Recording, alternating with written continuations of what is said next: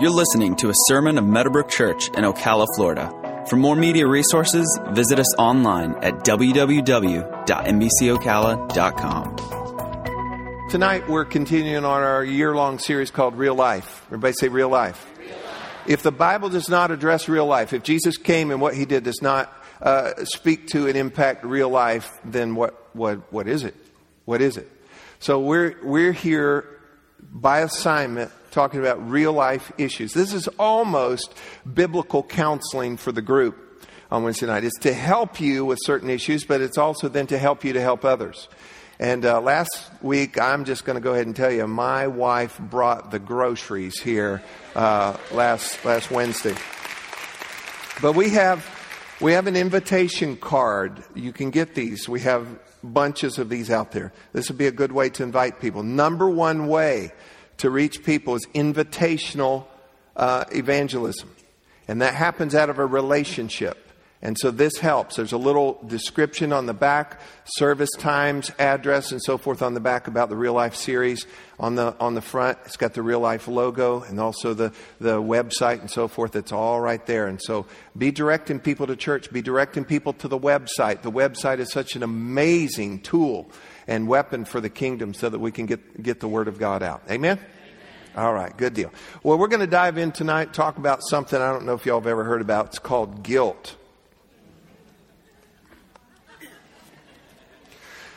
John the Baptist looked up one day and he said, "Behold," and we sang about this tonight, and I did not ask for these songs, but it was wonderful how all this tied together. John the Baptist looked up and he said, "Behold the Lamb of God that does what? Takes away the sins of the world." Now, if he came and took away the sins of the world, how many of you know any job that Jesus did, he did completely? Jesus took away the penalty. He took away the power of it. And he took away the mess of it as we allow him to do that. And part of what happens with sin and things related to it is the guilt that goes with it. And we want to learn to get free of that tonight and learn some things concerning that. 2 Corinthians chapter 7, verse 10 tonight says, "For godly sorrow," just go ahead and say that, godly sorrow. "For godly sorrow produces repentance, leading to salvation, not to be regretted. But the sorrow of the world produces death." Now this godly sorrow here, sorrow is the Greek word lupe, and it means heaviness, grief, pain, guilt. I've felt it. You've felt it.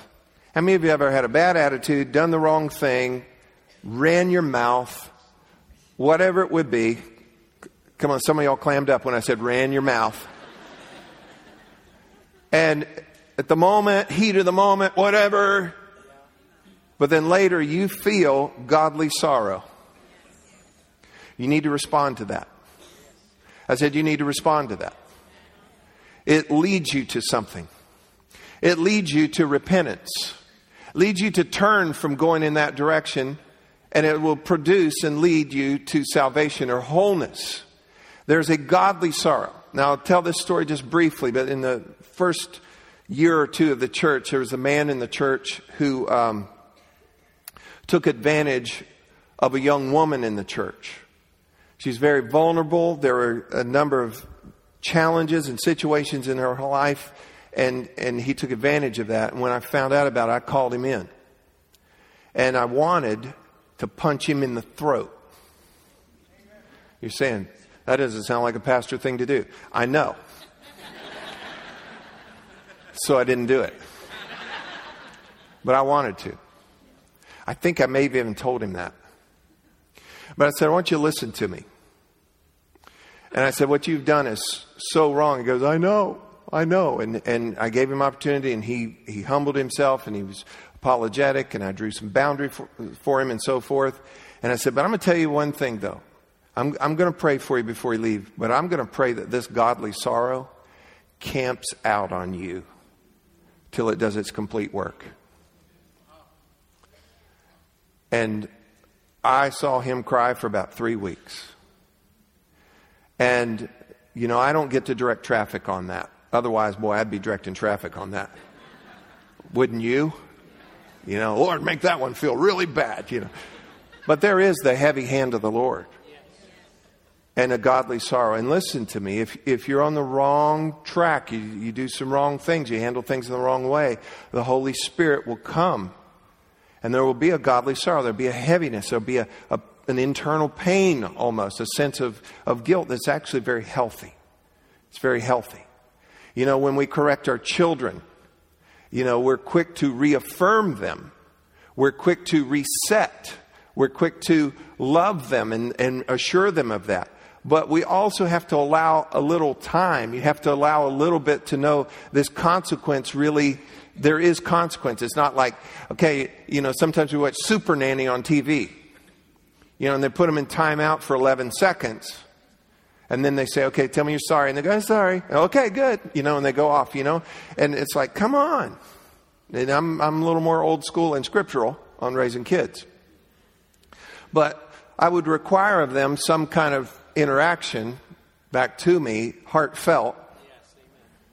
And I'm not going to go into child rearing and all of that. But it is important, though, that not only that we're quickly reaffirmed, but also that they felt it. And I don't know how we did this. I mean, we've 5 children. I mean, I know how we did that. But stay with me. How we did this raising our children. But the last 2, and if this offends you, just read your Bible, okay? We believe that if you spare the rod, you spoil the child. And you use the rod, you spare them from death. Now, we're not talking about beating the mud at anybody, okay? We're talking about there's a right way to do it, and we've done it the right way. My parents, however, did not know the right way. But they felt it was needful for my circulatory system. But anyway, first 3, you know, they really got their fair share.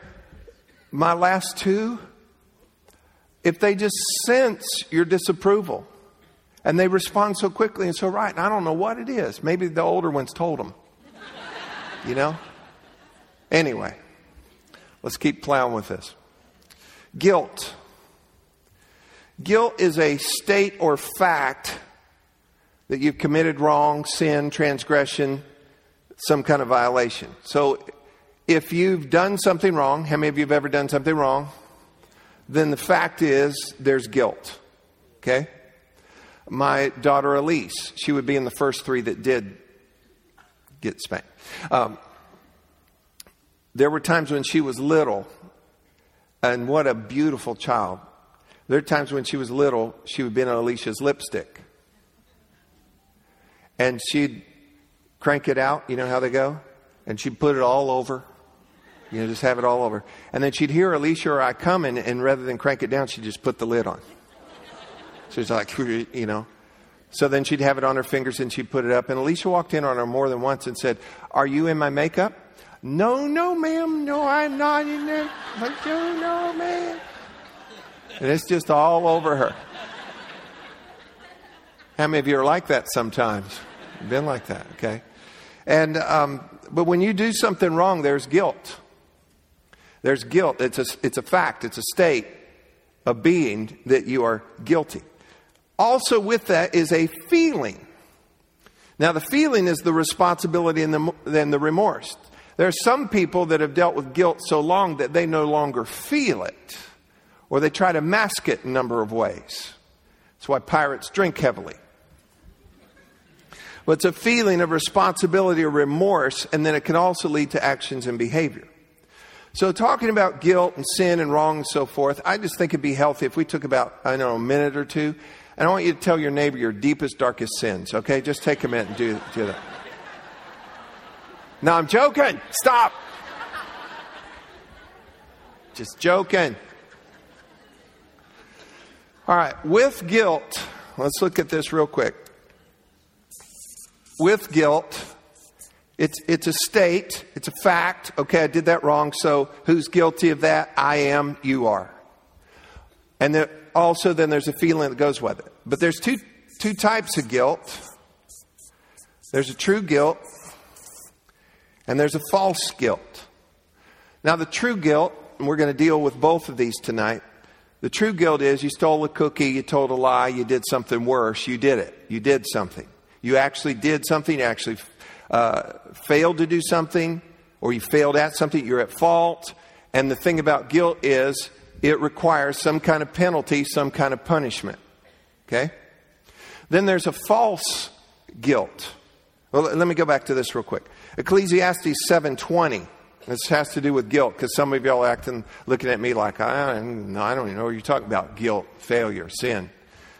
Ecclesiastes 7:20 in the New Living says this: not a single person on earth is always good and never sins. In today's English version, it says this: there's no one on earth who does what is right all the time and never makes a mistake. So I just blew everyone's cover, okay? So even as believers, how many of you know since you come to Jesus and you know how wonderful and gracious He is, you've had true guilt? Okay.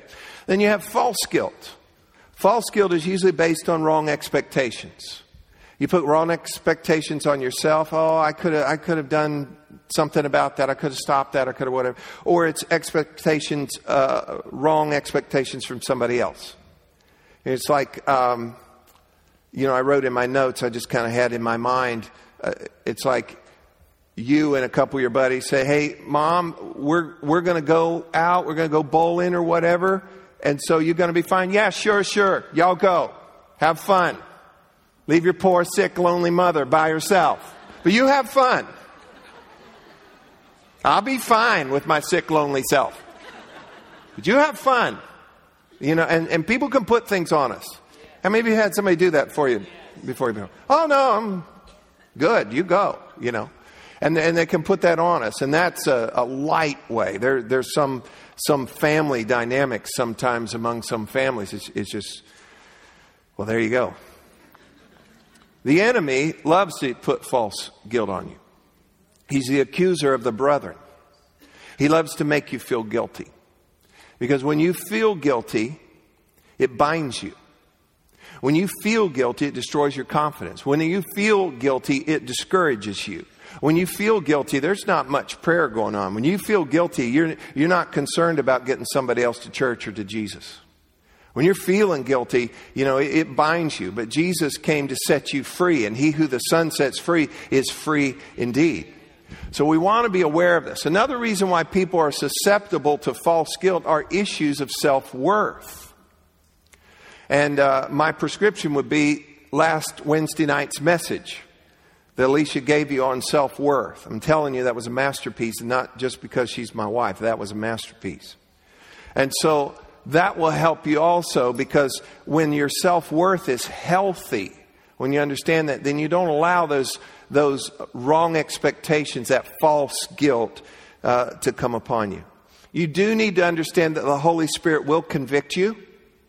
He will confront you. He will correct you, but the Holy Spirit will never condemn you. He does not condemn you. He will give you a sense of godly sorrow, of conviction. That's one of the ministries of the Holy Spirit, is to convict and to reprove us concerning sin. Now, this is a big statement, but I want you to hear it, and then I'm going to back it up, okay? There is always forgiveness from God for what you are guilty of. Now, there may not be forgiveness from some other people. Now, 2 weeks ago, I talked to you about you needing to forgive and how to do that, even if it's something severe. But you can always receive forgiveness from God for whatever you are guilty of. So I want to move on to a couple of things here. Sin, offense, transgressions require penalty. They require payment. Hebrews 9:22. I want you to watch this verse very carefully. Are y'all with me tonight? Hebrews 9:22 says, and according to the law, almost all things are purified with blood. And without shedding of blood, there is no remission. Now, we don't have time to go back and build that just incredible system and picture of the Old Testament, types and shadows of sacrifices and atonement. But there would be, and the high priest would make offerings once a year for the sins of all. But Jesus came and did it once for all. Once, just one time for all. It was enough to do it. The other was a type and shadow. The other was foreshadowing what would come. And then Jesus came, the lambs and the goats and the bulls and the things that were offered up as a sacrifice, as a blood sacrifice in the Old Testament, were pointing to the Lamb of God that I opened up with it, that John the Baptist says, it's the Lamb of God.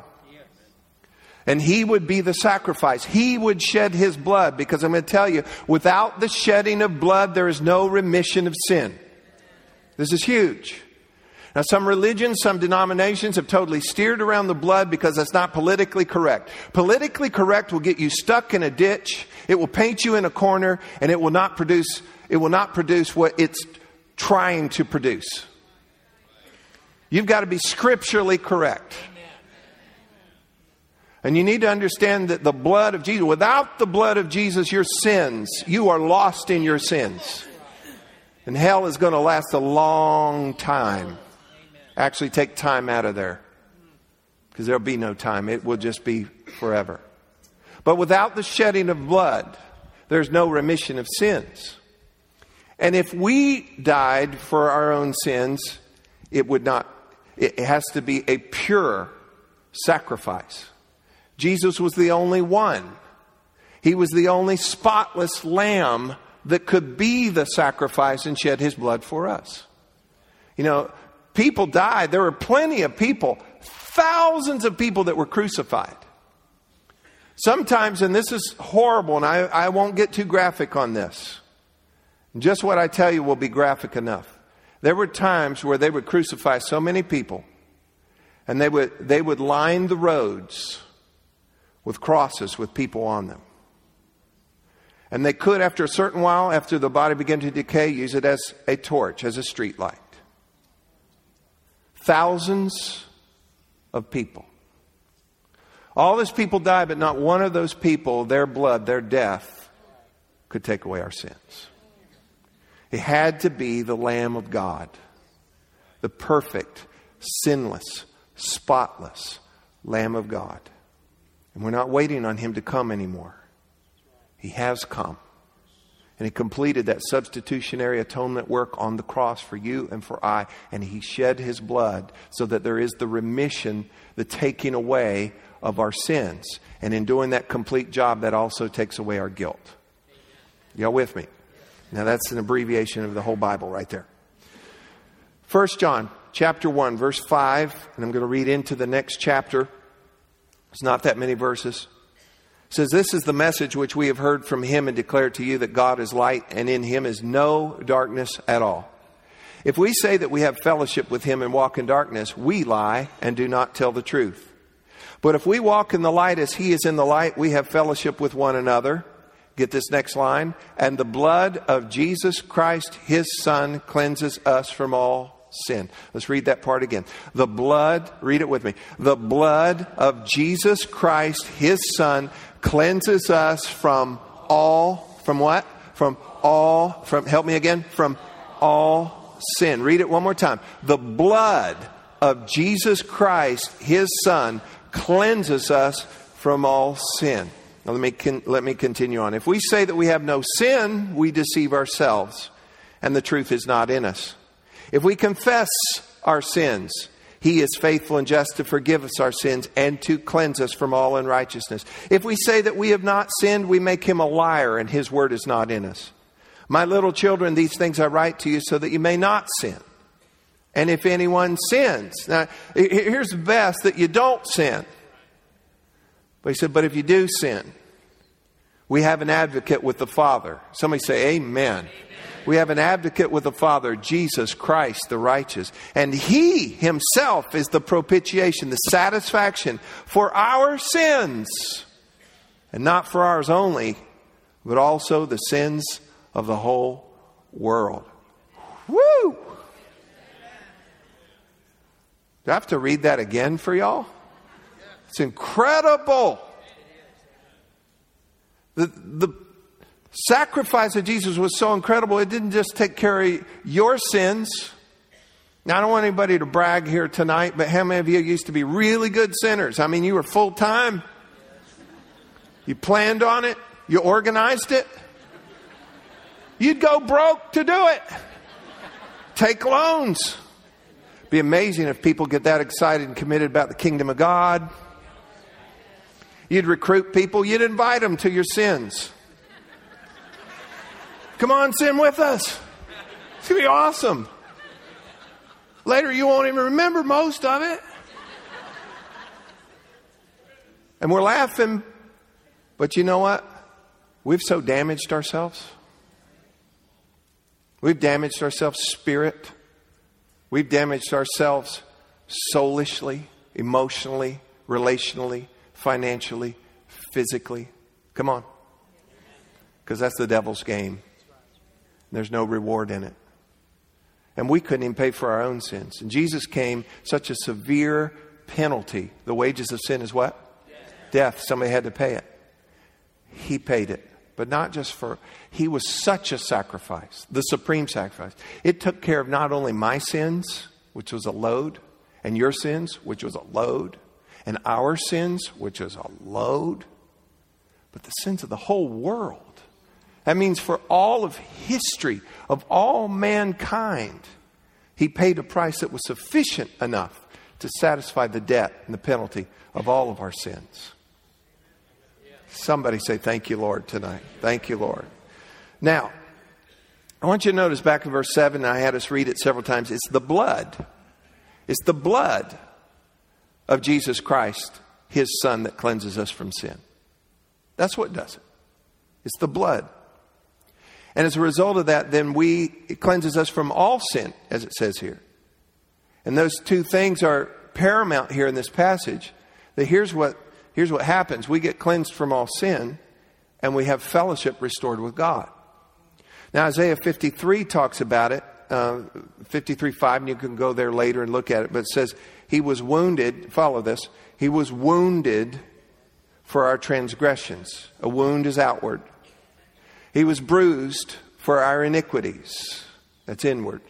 Transgressions are outward, iniquities are inside. How many of you have done some things before that others could see were sin? How many of you have had some things hidden in your heart and your mind, your attitudes and motives and things on the inside no one could see, but they were ugly? You didn't know ugly was 3 syllables. It is. When it gets that bad. He paid the price for that. And, get this, the word iniquities in the Hebrew also includes the idea of guilt.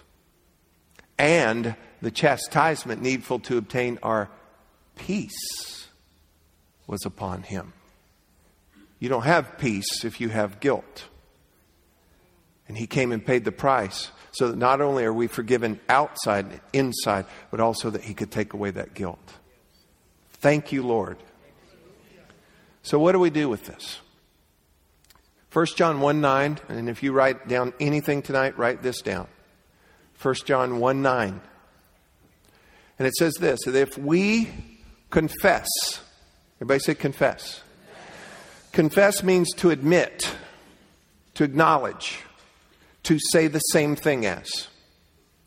So it doesn't mean that, Lord, I had a miscalculation today. Or, you know, my frailties. What does God call it? Sin. God, what I did was wrong, and it was sin. It was ugly. And I think you need to get a little bit into it and not just gloss over when you take time before God. Now, when should I confess, Pastor? As soon as possible. As soon as possible. I don't want to carry the godly sorrow around any longer than I have to. And you just need to get to God and get this right. The Holy Spirit's saying, you need to come to me. You need to come to me. It's almost like a note that he puts in your little memo box. We need to talk. Come here. I'm going to clean you up. We got to get this right. And so you need to come back to it. But if we confess, it's important that we confess. It's important that we acknowledge. You have to admit and say, don't do like some people do. Well, I apologize if that hurt you. No, you say, I apologize that hurt you. Even if it wasn't your intention. Okay? Now let's go back and take it to God. Father, what I did was wrong in your eyes and in mine. It's sin. It's wrong. And you need to admit that and acknowledge it. In Psalm 51 verse 3, it says this. David said, for I acknowledge my transgressions. and my sin is always before me. So it's important that we acknowledge, that we humble ourselves and express some remorse. I mean, if you go to God and just go, sorry, I sinned. God's looking at the what? At the heart. And there needs to be some humility. There needs to be some remorse when you come before God. In Luke 18:13, it says, the tax collector standing afar off, look at his humility here, would not so much as raise his eyes to heaven, but beat his breast and said, God, be merciful to me, a sinner. I mean, because of his remorse and his humility, he wouldn't even look up to heaven. Now, thank God, because of what Jesus has done for us, we can come boldly to the throne and say, Father, I've blown it. I've sinned in your eyes and my eyes. But it's important, first of all, that we confess. Everybody say confess. Then 1 John 1:9 also says this. If we confess our sins, follow this. If we confess our sins, he is two things. Faithful and just. Say it. Faithful and just. Means you can count on him doing it. And not only that, he's the only one qualified to do it. Faithful and just. So if we confess our sins, he is, present tense, faithful and just to, here's the bonus here, forgive us of our sins and, everybody say and, cleanse us from all unrighteousness. So if you confess, he is to you faithful and just, and then you are, present tense, forgiven and cleansed. Present tense. You may have done something a half hour ago, but you go to your Heavenly Father and you confess. Now, I'm going to be honest with you. If you don't keep short accounts, you're not going to remember them all. Okay? And plus, it's our nature. There are just some things we're not. But I'm going to tell you, the Holy Spirit, listen to the Holy Spirit. The Holy Spirit will put godly sorrow about some certain things. And he'll be pointing out things to you. But this is the thing. Those things that you have godly sorrow about, you make sure that you describe back to God. This is wrong, that I did this. It's sin. It's wrong. It hurts me. It hurts my family. It hurts people that trust me. It hurts this. It hurts you. That's why Jesus came to pay the price. And you confess, you admit, you acknowledge. And he is faithful and just. And then he will forgive your sins and cleanse you from all unrighteousness. So, if you confess, he is faithful and just, and then you are forgiven and cleansed. It's a wonderful thing to be forgiven and cleansed. Now, sometimes we're forgiven and cleansed, and I'm only going to take a few moments to do this. And this is kind of what I do, okay? Have you ever done this before? Confessed to God, admitted it, asked for forgiveness, and you know that you are, but you really don't fully feel it yet? How many of you know it sure feels better when you do feel it? Come on. Okay. Psalm 51, and I'm not going to take all the time right now to do this, but I want you later to read verse 1 through 13. Psalm 51, verse 1 through 13. This is David's psalm of repentance. And David said that while I kept quiet and I did not acknowledge or confess my sins, he said, my bones grew weak and heavy, and your hand was upon me. He said, it was just, my energy was just sapped. That was godly sorrow. And Nathan the prophet came to him and shared a little for instance. And David said, oh, that man should pay. And the finger of the prophet went into his face and said, you are the man. And because he had a heart toward God and the things of God, he repented. Now, let me just say this, that when you confess, don't you treat this lightly. Don't you treat the sacrifice of Jesus lightly. When you confess your sins to God, your heart should be, God, I don't want to do this again. It's not just so I can feel a little bit better and then, later we'll get back there. No. Your heart should be, I never want that to happen again. God help me. So Psalm 51 gives us a few things that would help us in this. I'm just going to highlight these real quick. In verse 10, he says this, create in me a clean heart. That word create is the same word that's used for create the way you think it would, what it means throughout the Old Testament. And it's to make a new one. It's an act of creative newness. It's a fresh start that he would create in me, in you, a clean heart. Also to renew. And the word renew means to repair and make like new. To renew a right, loyal, stable, fixed, steadfast spirit within you. So you're receiving forgiveness and cleansing. But now ask God as David did. I do this. Create in me a clean heart. It's almost like God, give me a brand new slate, fresh start. And renew, repair and make like new a spirit within me, that my spirit, my attitude, my being would be steadfast and loyal and consistent toward you. Because that will set you up so that you don't repeat sin. Folks, if we're growing in God, we should be gaining victory. Now next week I'm not done yet, but next week I'm going to talk to you about overcoming temptation.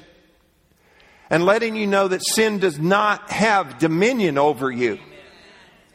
And I'm going to tell you how to overcome temptation. So you stop caving in. You've been buying a lie.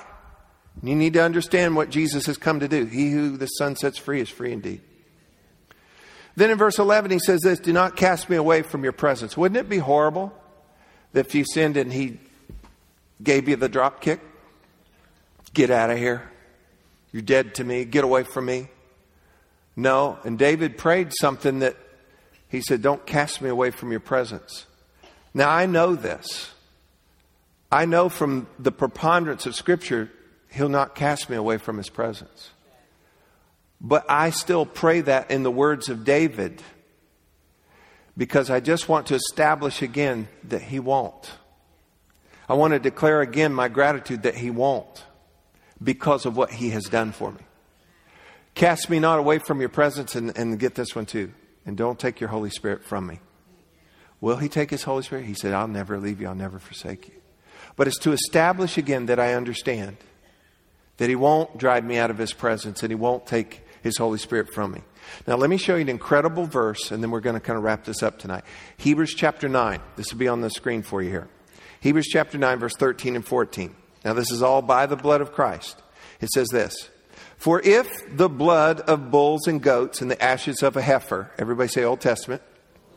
There's types and shadows that's leading up to this. For if the blood of bulls and goats and the ashes of a heifer, sprinkling the unclean, sanctifies for the purifying of the flesh, how much more shall the blood of Christ, watch carefully, who through the eternal Spirit offered himself without spot to God, that means perfect sacrifice. Watch this, cleanse your what? Did you know you can get your conscience cleansed?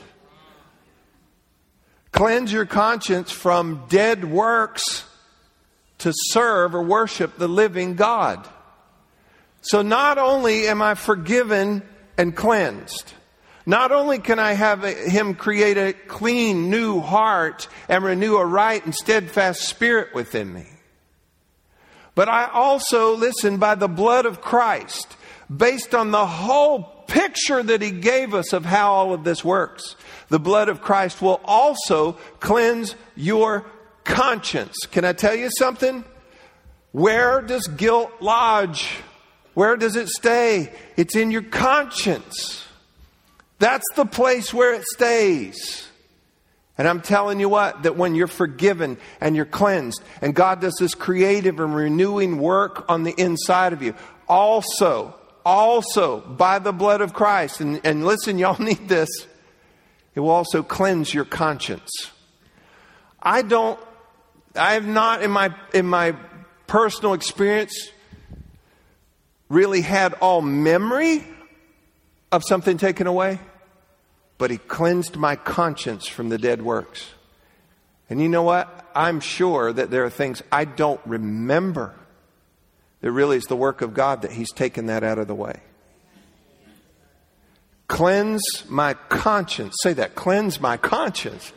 Cleanse my conscience. Now, how many of you know somebody that probably needs their conscience cleansed? Okay.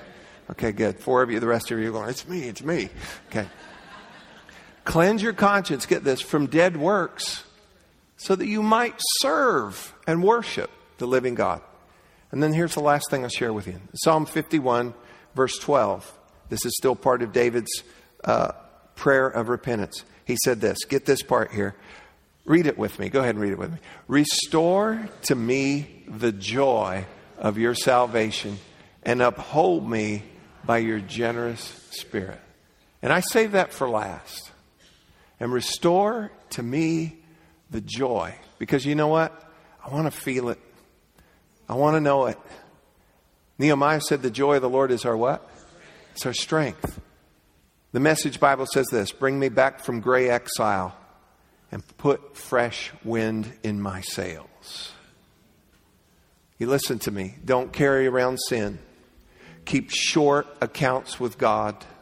The blood of Jesus Christ, God's Son, cleanses us from all sin. We have that access to the Father. You know what the enemy tries to do with this guilt, both true and false? You can't go to God. You're a sinner. You messed up. You blew it.